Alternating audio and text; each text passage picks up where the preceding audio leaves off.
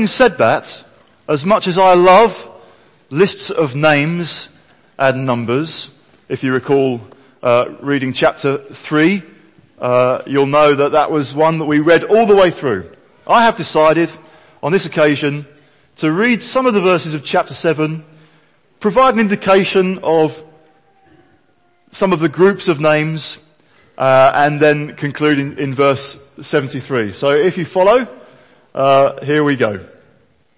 After the wall had been rebuilt and I had set the doors in place, the gatekeepers and the singers and the Levites were appointed.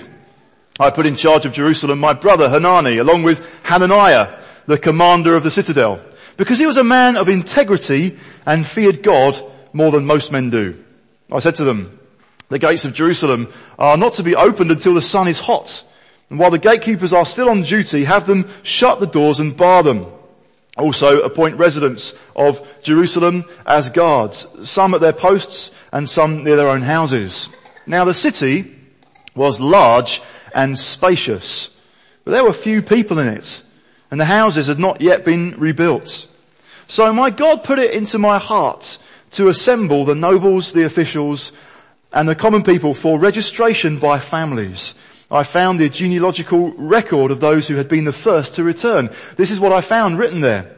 These are the people of the province who came up from the captivity of the exiles, whom Nebuchadnezzar, king of Babylon, had taken captive. They returned to Jerusalem and Judah, each to his own town, in company with Zerubbabel, Jeshua, Nehemiah, Azariah, Ramiah, Nahamani, Mordecai, Bilshan, Mizpereth, Bigvai, Nahum, and Baanah. And then there is the list of the men of Israel. I will allow you to read that list out loud at your own leisure. In verse 26, it goes on the men of Bethlehem and Nehatath. Then we get a list from verse 39 of the priests who returned. Then the Levites. Verse 44, the singers. And verse 45, the gatekeepers. Verse 46, a whole number of people, the temple servants, followed by the descendants of the servants of Solomon. And then comes a few family groups who weren't able to show that they were descended from Israel. We get then in verse 66, the total number. Wonderful, isn't it? As well as the number of the people returning, we also have the precise number of horses, mules, camels and donkeys. There is an administrator in the midst when that was happening, as well as quite a profound record of giving from verse 70 onwards, and verse 73, the priests, the Levites, the gatekeepers, the singers and the temple servants, along with certain of the people and the rest of the Israelites, settled in their own towns. Now you might sometimes wonder, why are passages of the Bible there like that? Why do we need to know that? Well, clearly we do need to know it, because certainly from 6 onwards is more or less quoting Ezra chapter 2. It's quoting the record that was taken of all those who 90 years earlier had decided, we are going with Zerubbabel, the first wave of exiles, we're going to return to really the wasteland that is Jerusalem, the city of God. And we've seen what's happened to Jerusalem in this first part of Nehemiah, and chapter 7 is slap bang in the middle of the book. Nehemiah is a book very much of two halves, rather like football, as the cliche goes, is a game of two halves. Very, very profound. What we've seen in the first half is the focus has been upon rebuilding the city wall surrounding Jerusalem. The temple has already been built, the altar has already been built, but the city is still a pile of rubble. Whilst there's a temple there, it's still not functioning as a proper city, a proper community where people can live their lives and settle down and do things God's way. And so at the outset, for the first half, the focus has been on rebuilding the walls. That's what God has put in Nehemiah's heart. He says that in verse 12 of chapter 2. He arrives in Jerusalem. I set out during the night with a few men. I had not told anyone what my God had put in my heart to do for Jerusalem. Interesting phrase. We'll come back to that later. What God has put into my heart to do for Jerusalem. He does share it a few verses later on in verse 17, where he tells the people, come, let us rebuild the wall of Jerusalem and we will no longer be in disgrace. That's been the focus, this massive rebuilding project. Amazingly, they've now completed it in only 52 days. We've seen how the opposition in that half has been intense. And sometimes even the nature of the work has caused the strength of the labourers to waver, to almost give way. It's been intense. But the people have persevered. They've put their back into it. They've stood shoulder to shoulder. They have overcome the opposition that has come their way. They've adapted to the challenges that have been involved in these first few chapters, and they have completed the wall. And so the first half of the book of Nehemiah is complete. They have done well under Nehemiah's leadership, and they're about to head into the second half. It's the same game, it's the same goal, it's the same overarching vision, but it's heading very much into a different phase. We get that impression from verse 4. Now the city was large and spacious, but there were few people in it, and the houses had not yet been rebuilt. Praise God for what has happened. Thank God for the work of those sacrificial labourers who've given up a more comfortable life, a more certain life. They've gone and they've endured hardship and opposition, and it's a testament to God's grace, God's favour upon them, all that has happened so far. Wonderful. And yet, there's still so much to be done. The walls are up, but the city is large and spacious. That's a way of saying the city is empty and has not yet been developed. This is not a place yet where normal community life can easily thrive. There may be a few houses, but basically the houses have not yet been rebuilt. It's like, I don't know if you remember, a few years ago, Hurricane Katrina hit New Orleans in America. The levees broke. They were breached in any number of places. An almighty catastrophe hit that city, and the process of restoring it had to go about. And they could say, okay, well we've now repaired the levees, the flood defences, but clearly there would be so much to be done in terms of communities gathering there again. People will have moved out of that city. The population of that city obviously reduced dramatically as a result, and even years later was still significantly less than what it had been. It took some encouragement for people to come back into the city and repopulate it. That's what's going on right here. Nehemiah realizes this city needs to get repopulated.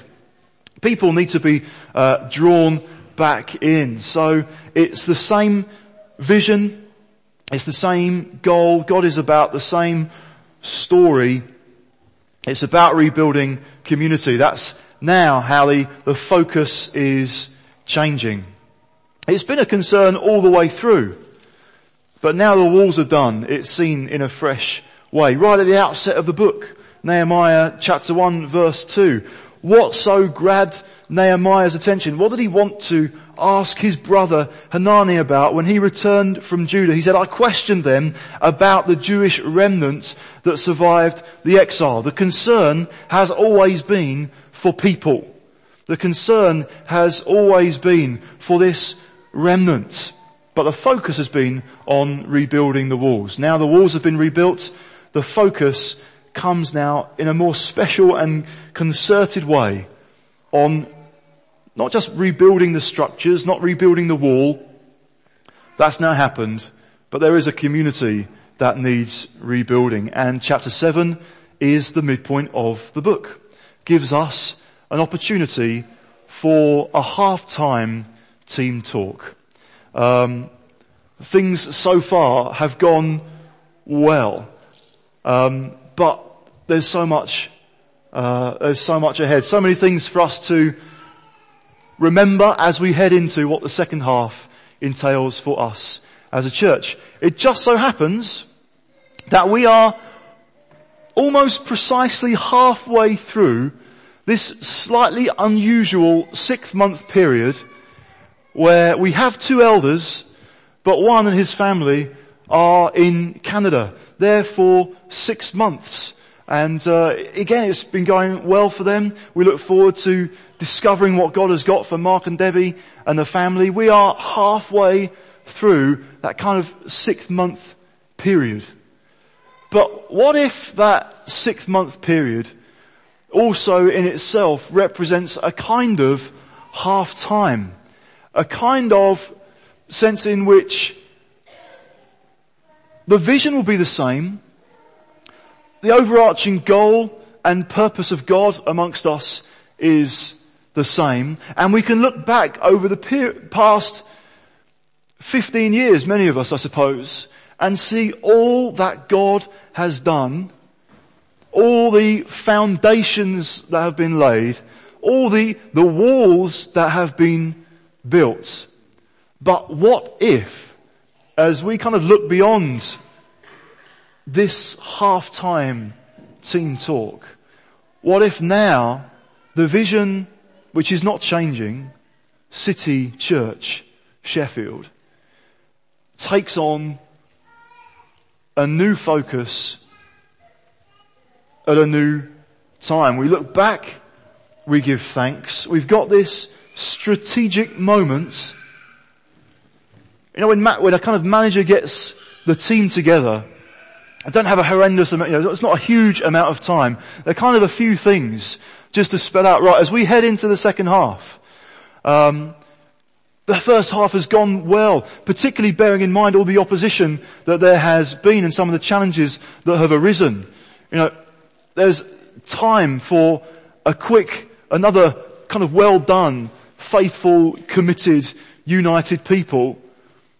But here's what we need to bear in mind as we head into the second half. There are a number of, if you like, just words, headings that might come in a slightly blunt or less polished way because it's a half-time team talk as we kind of then head into what God has got for us as we go on from this point.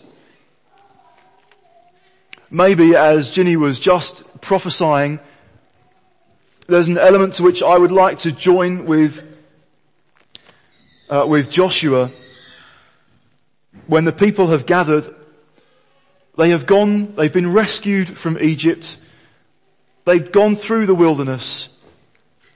Joshua, relatively new to leadership overall, is gathering the people to say, we're going in. We're about to go in. And in Joshua 3, verse 5, Joshua told the people, consecrate yourselves, for tomorrow the Lord will do amazing things among you.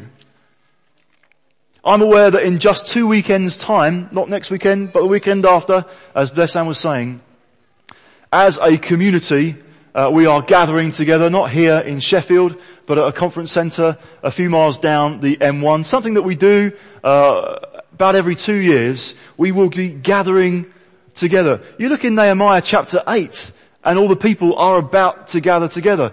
Nehemiah is going to use the list of chapter 7 in order to gather people from different areas and different towns and different villages of Judah. They're going to gather together for a bit of a celebration, and God is going to be doing something profound. When we get to chapter 8, we're going to see kind of God's agenda to grab people's attention and to shape them and to nourish them and to really have significant dealings with them then as they head into the rest of God's plans and purposes. It's a significant time. We're about to come into a time where we're gathering together, a time for celebration, a time to be refreshed and nourished, a time when God wants to do significant things amongst us. What does Joshua say to the people? He says, consecrate yourself. This is significant. I would like to just say the same. Consecrate yourselves. Get right with God. Make sure that the horse is pulling the cart and not the other way around. There's a tendency in so many ways where the cart, we try and make the cart pull the horse. The horse is where the power is. The horse has the energy. The horse is pulling. There's an important load in the cart. The cart has precious cargo. The cart is important, but the cart mustn't be first. The horse must be first. What do I mean? You might wonder. Firstly, worship matters. Worship is important. I love the verses that we've read here, how we discover what happens immediately when the walls are completed. After the wall had been rebuilt and I'd set the doors in place, the gatekeepers and the singers and the Levites were appointed. You what? I can understand kind of gatekeepers because they have a responsibility to guard the city and its gates that have just been put in place. But he also made a point of appointing the singers. What's going on here? Well, perhaps there is some kind of intriguing job share going on. Security personnel and singers shared the task of guarding the gates and welcoming people into the city, closing the gates at the right time. It's making the point, this community, this city, which is only right now getting re-established, there's so much more to be done. There's probably more rubble still to be shifted. There are still houses to be built. There's still community to be invested in. But right at the outset, this community is distinct and different from every other city, every other place under the sun. What characterizes this place in distinction to Babylon and Susa and wherever else is, this place is founded, this place is all about worship. Worship was to be at the heart of this community in the same way that the temple was at the heart of that city. There's just one temple and it's absolutely huge. If you look online perhaps at maps of Jerusalem at this point in its history, remembering that they kind of brought the walls in a bit, the city wasn't as large as it had been before. There is one huge almighty temple and a little bit more city that goes around the edge with some walls about it. This place is all about God and His glory. It's all about His presence. It's all for Him. Unlike other cities, there weren't a huge number of different temples. There's just one. And it dominates the community. Right at the outset, worship and singing is significant. Even whilst there's so many other things to be done, worship is at the heart of it. It was right at the heart of God's plan right from the very start. When He sent Moses to go and speak to Pharaoh, He went with this message in Exodus 8 verse 1. Let my people go so that they may worship me. He wasn't looking for some excuse. This is what I'll say. This is how I will justify the request or the command to let my people go. I've really got other things in store. but I'll say that for now. Or this is what will be involved at the outset, but then obviously other things will be involved. No, let my people go so that they will worship me. And we get to Exodus chapter 15, and we see, having been rescued and delivered from Egypt, there is just a scene of unrestrained, ecstatic praise and worship as Moses leads the people in singing. They are a people who have been redeemed, and therefore they sing. It was right there at the beginning of their history. It's right there at the end of all things in Revelation, which we've looked at some months ago now. But in Revelation chapter 19, we get another just one of numerous outbursts of praise. Hallelujah! Salvation. I think that's this one. Salvation belongs to our God. What a wonderful God. This community exists to worship Him. Our reason for existence is to worship God. We were made to be in relationship with Him. Worship is not a formality or a preliminary. It's not just what we kind of begin with. It's what we were made for. It's what we were all about. Jerusalem was one big empty space. There was so much to do. Houses to rebuild. So much to develop. It needed repopulating. Loads of challenges yet to come. But Nehemiah is making a statement. Worship was always to be at the heart of this community. I think worshipping God, challenges our ideas of what is productive and what is a good use of time. I think, well, we'll worship for a little while, but then we really need to cut to the business. And so I kind of wonder if sometimes our approach to God, we kind of see worship as the social equivalent of doing small talk with God. It's kind of like saying, well, what's the appropriate thing? Before you cut to the chase, it's maybe just a few words to say, it's just so nice to see you. How are you? You look really good today. Right, now, why I'm having this conversation is, can we just get down to business, please? We kind of go through pleasantries. Now that's entirely appropriate. We're not worshipping each other. We're just being friendly. But we can kind of approach or think of worship in that way. It's something to get through so that we then do the important stuff. And that important stuff will be looking at the Word, or it will be praying together. There's other things. There's going out to witness to friends and family, colleagues and neighbours. Well, that is important stuff. But worship is at the heart. Worship is why we are here. As we head into the second half, let's keep our eyes fixed on God. Sometimes we can see the work that needs to be done. Sometimes we can be looking in the cart, if you like, at the important cargo that we forget or downgrade, that we're called to be a people who worship God. And we can kind of be aware of the work or the issues or the problems or the kind of business of church life, of community life, of work, of whatever's going on.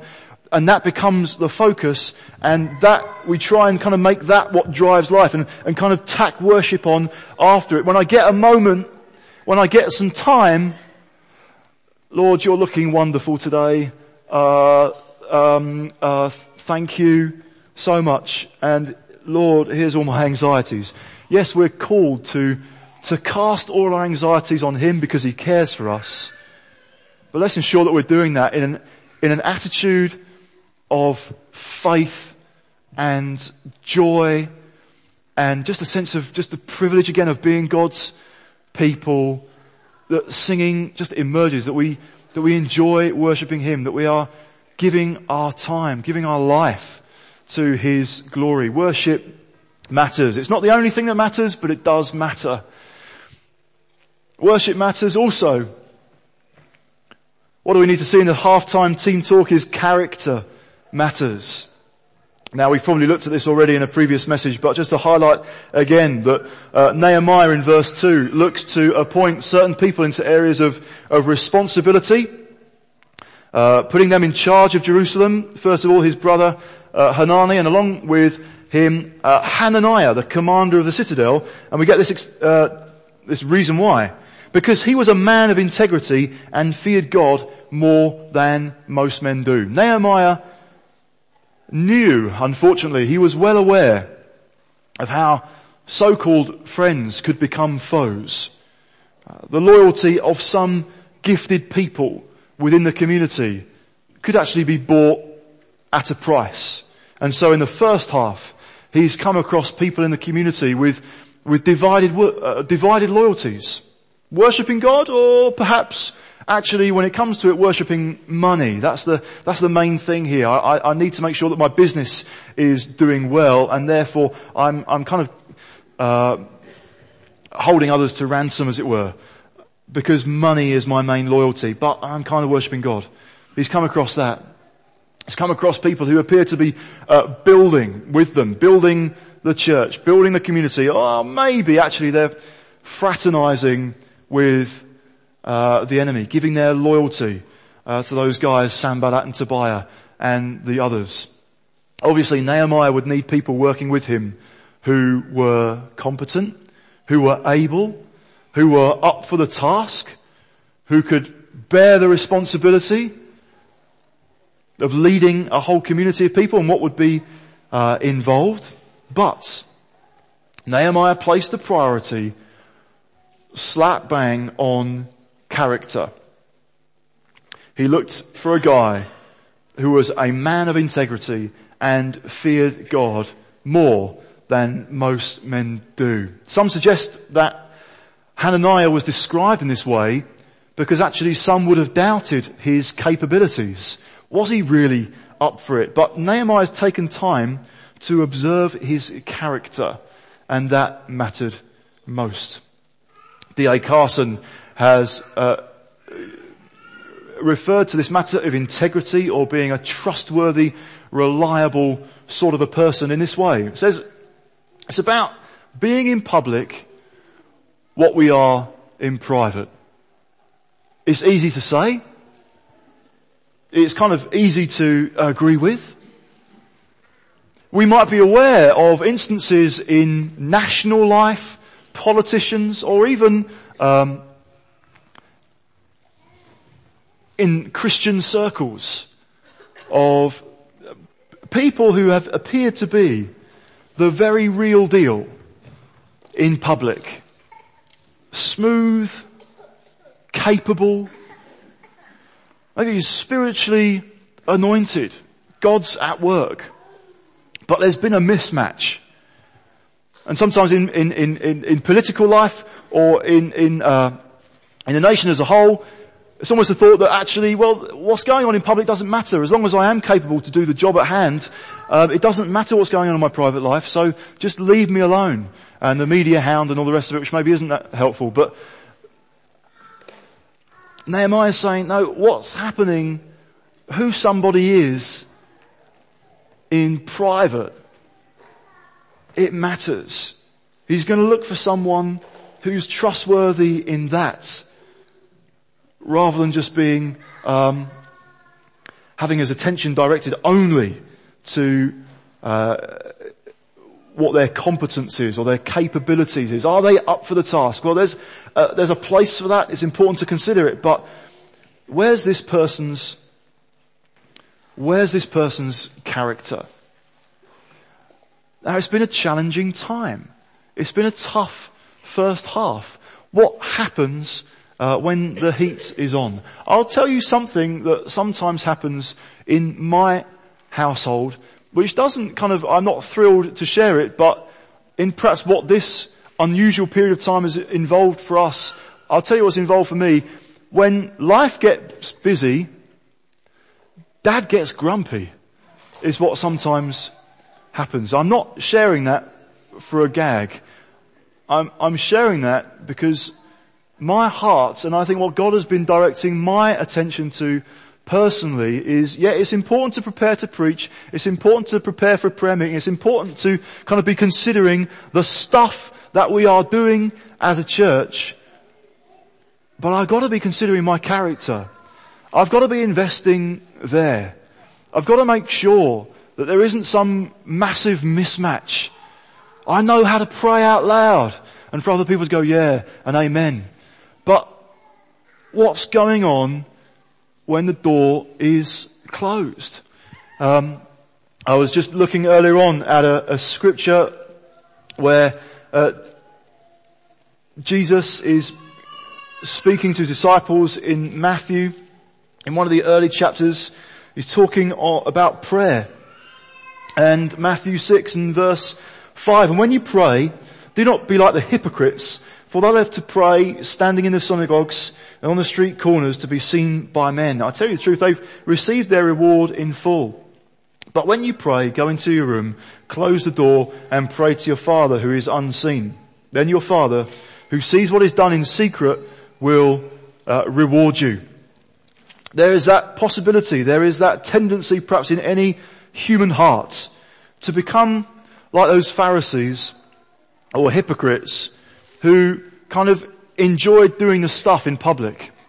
But what was going on in private didn't quite match up. This is just my half-time pep talk. This matters. This is important. I'd love to give you more anecdotes and illustrations and all the rest of it, but this is just blunt. Worship matters. Character matters.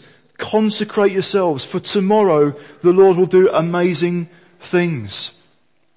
We want to seek God for what shape He wants us to have, what those amazing things might be, discovering and seeing unleashed more of the supernatural gifting and anointing that He's placed on all of us ordinary people to play an important part in His kingdom. So as we go out into the second half, what's going on in private? What's going on behind closed doors? What's going on when the pressure is on in your workplace? What do the family experience when you get home? They're supporting you. Others supporting you. Are you nurturing them? Are you blessing them? Or is there the danger of a mismatch where the importance of the responsibilities that I hold is a burden that other people are having to bear? It's a place now. This is an important time. Consecrate yourselves because God is going to do amazing things.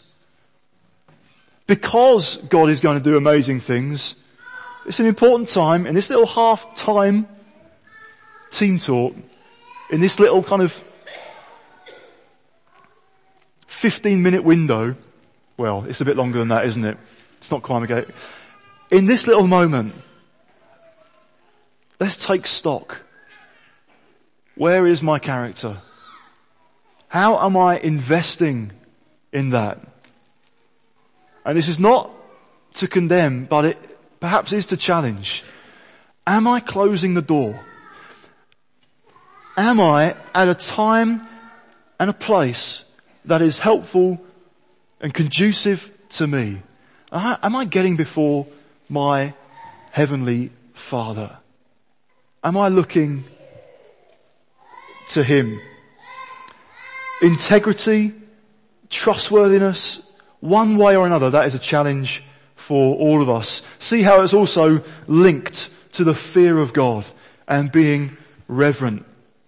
Fearing God is perhaps holding God's opinion in higher regard than anybody else's. Being more concerned with God's assessment than anybody else's. Doing things then in a humble desire to please Him. rather than necessarily others. It puts the small and seemingly insignificant parts of life actually at center stage. It's not all just about the high profile moments. It's about the quiet moments. It's about seemingly less significant time. It's about having breakfast and not being grumpy. It's about getting the kids ready for bed and not being grumpy. It's about enjoying God, pursuing Him, and seeking to be and grow in matters of integrity. Yeah, Hananiah feared God more than most men. It wasn't like there was no progress to be had. It wasn't like he was a complete perfect model. No, it was more than most. And therefore Nehemiah's like, I know I can entrust stuff to you because I know that in private you are the same as you are in public. That's the heart of the matter. Here's just a couple other things. I've called this devotion. Devotion matters. It's a bit overlapped.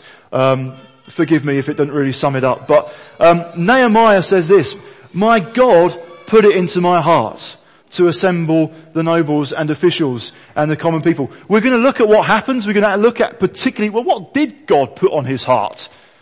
To gather people according to this big list of the exiles who had returned 90 years earlier.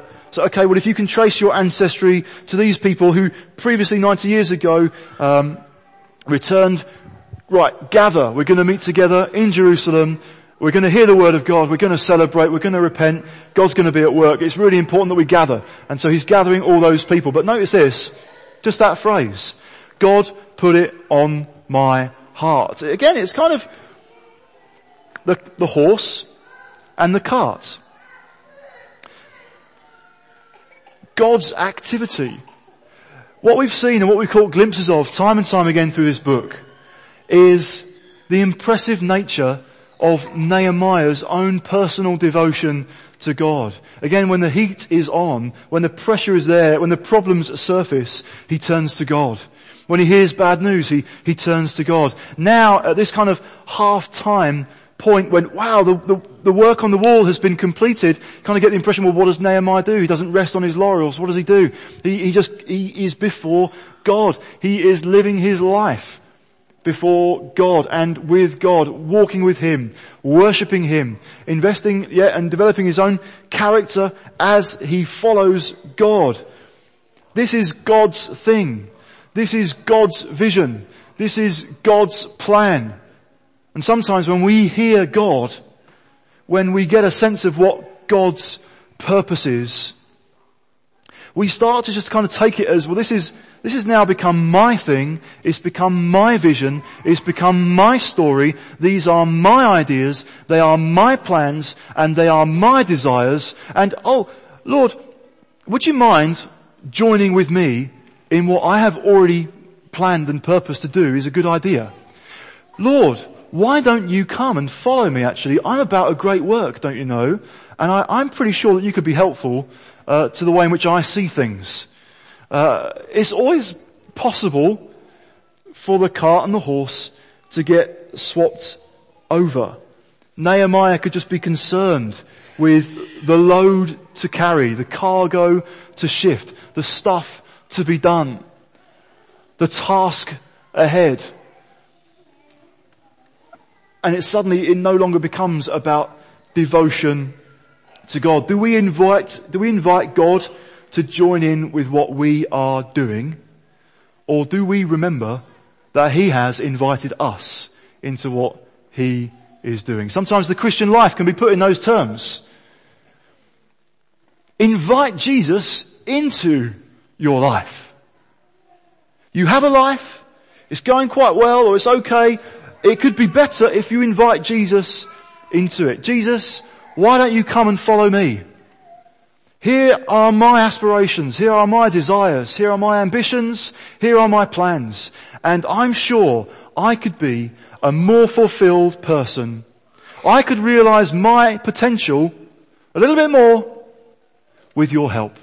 So come, Lord Jesus, into my life. Then other decisions can be kind of almost framed in that way. It's God's help to me rather than seeing, no, when Jesus began his ministry, he saw people and he said, you come and follow me.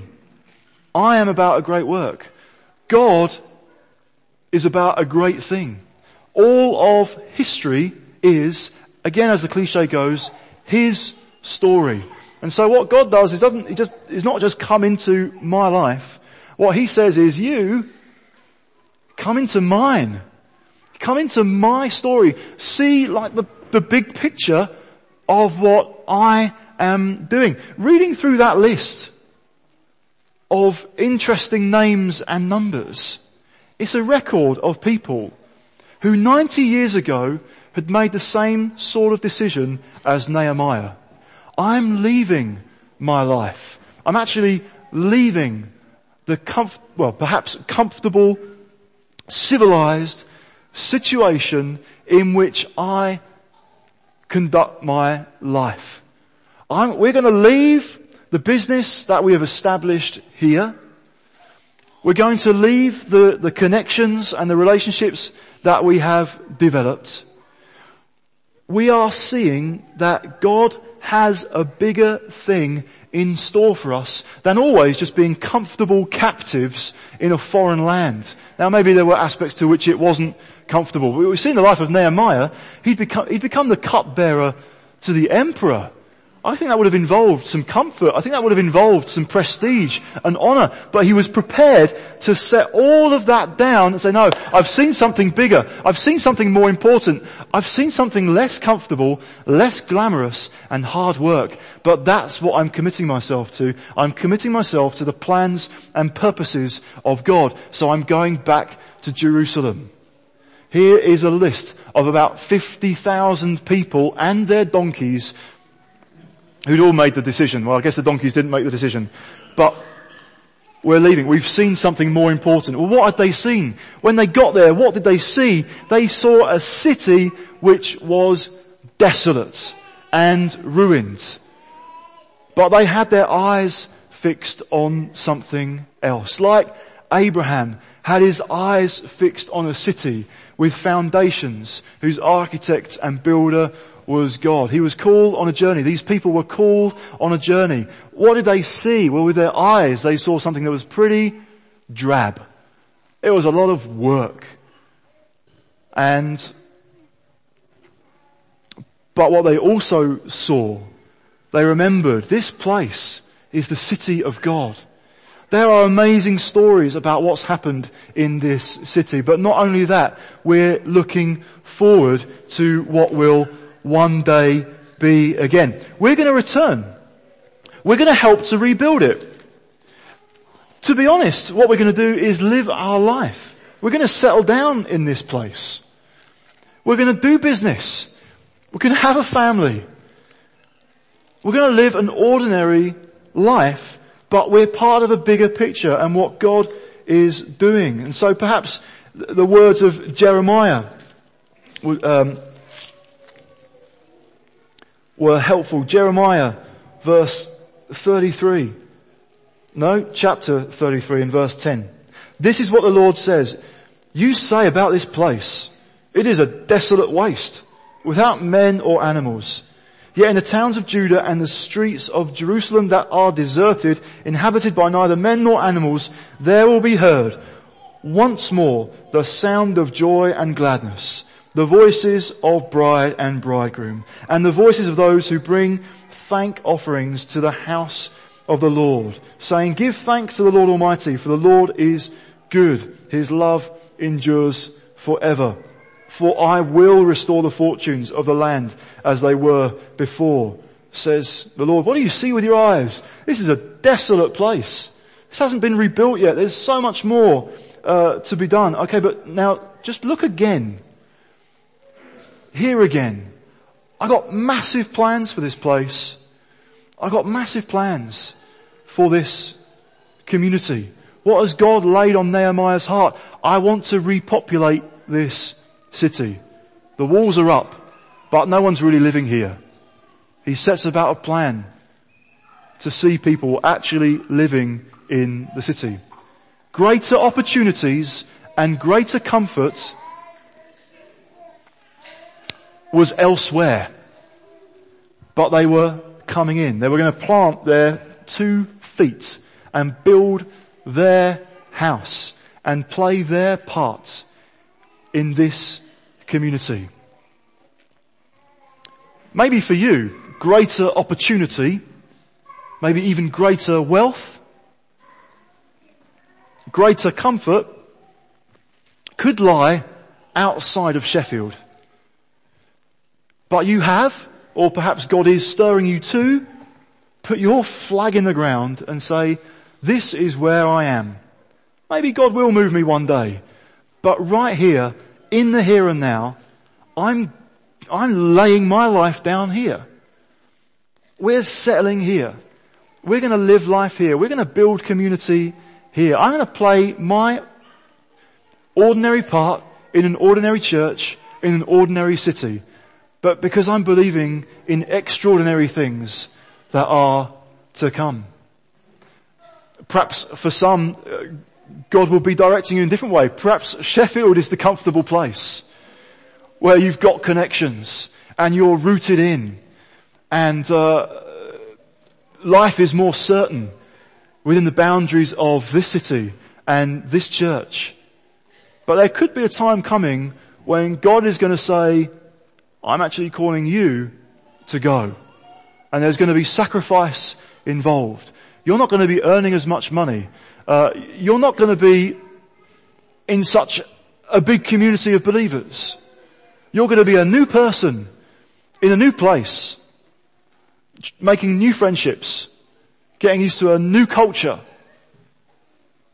But I'm calling you to go. If God says go, that is the thing to be done.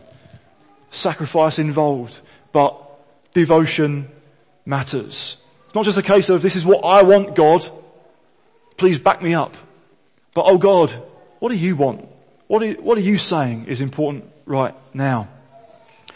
Lastly, what matters is people.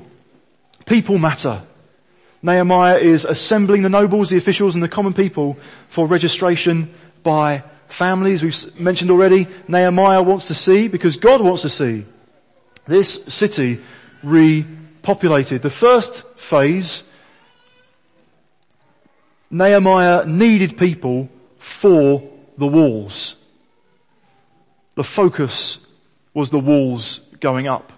In the second half, the walls that are now established are there for the people. It's a subtle but definite shift. The focus is on people. In a sense, it's always been the focus, but now in a new way, now that the walls are up. Church life can become reduced in our thinking to a collection of projects, programs, preaching, prayer meetings, and practicalities, and other things beside. They are important. They have their place, but they are, again, the cart. What's important is something else is pulling that. Something else is the focus. People are important, not just as the resource to support the activities that we have, not just the manpower to help us achieve what we want to in whatever we might be leading. All these things, programs, projects, preaching, prayer meetings, practicalities, and other stuff besides, are a means to an end, not the end in themselves. And that end is supporting and encouraging and reaching out to people. It's a time of transition. This is just a half-time team talk. I wonder what the second half has in store. Whatever it has in store, let's ensure that at the heart of who we are and what we do is an ongoing desire to put God first in worship, to put character first in what's going on in life, to devote ourselves to God where in faith we're following His lead, the doors that He opens up, and perhaps with a subtle or slight shift. There might be ways in which we continue to work on the walls and develop the structures and tweak things here and there in regard to who knows what projects or preaching. They're important, but what is this really about? What are we really about? Well, yes, worshipping God, loving God, but loving people. It's not a new message, it's not a new vision. Loving one another, supporting one another, and reaching out to people. God has spoken to us as a church about being turned inside out. I think that is what this half-time moment is about. It's the same vision, with the same people, with the same heart, but somehow it's being turned inside out. Nothing being lost, but a new focus coming. Let's consecrate ourselves, because tomorrow the Lord is going to do amazing things among us. Please don't just think that having a weekend away in 2 weekends' time is just some human scheme, is just some idea for having a bit of a jolly, for a celebration. It is. It's a great opportunity to be together. We have done it before. No doubt in the future we will do it again. But I think God has put it upon our hearts to gather at that time. Let's gather with expectation. Let's gather with faith. Let's gather to worship and celebrate. Before then, let's personally just put our own character under the spotlight. Oh God, is there anything that I'm just shelving, disregarding, overlooking because of the greatness of the work that I'm about? Is there something I need to make some changes with? Are there some stuff I need to repent of? Am I devoted to God? Am I devoted to my ideas?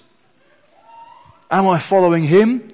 Or is it kind of more of a case of I'm wanting Him to follow me? Now's an opportunity to take stock, because God wants to have profound dealings with us as He leads us into the second half. The second half of just the next 6 months, or the next 15 years. Let's see what God has in store, and let's pray.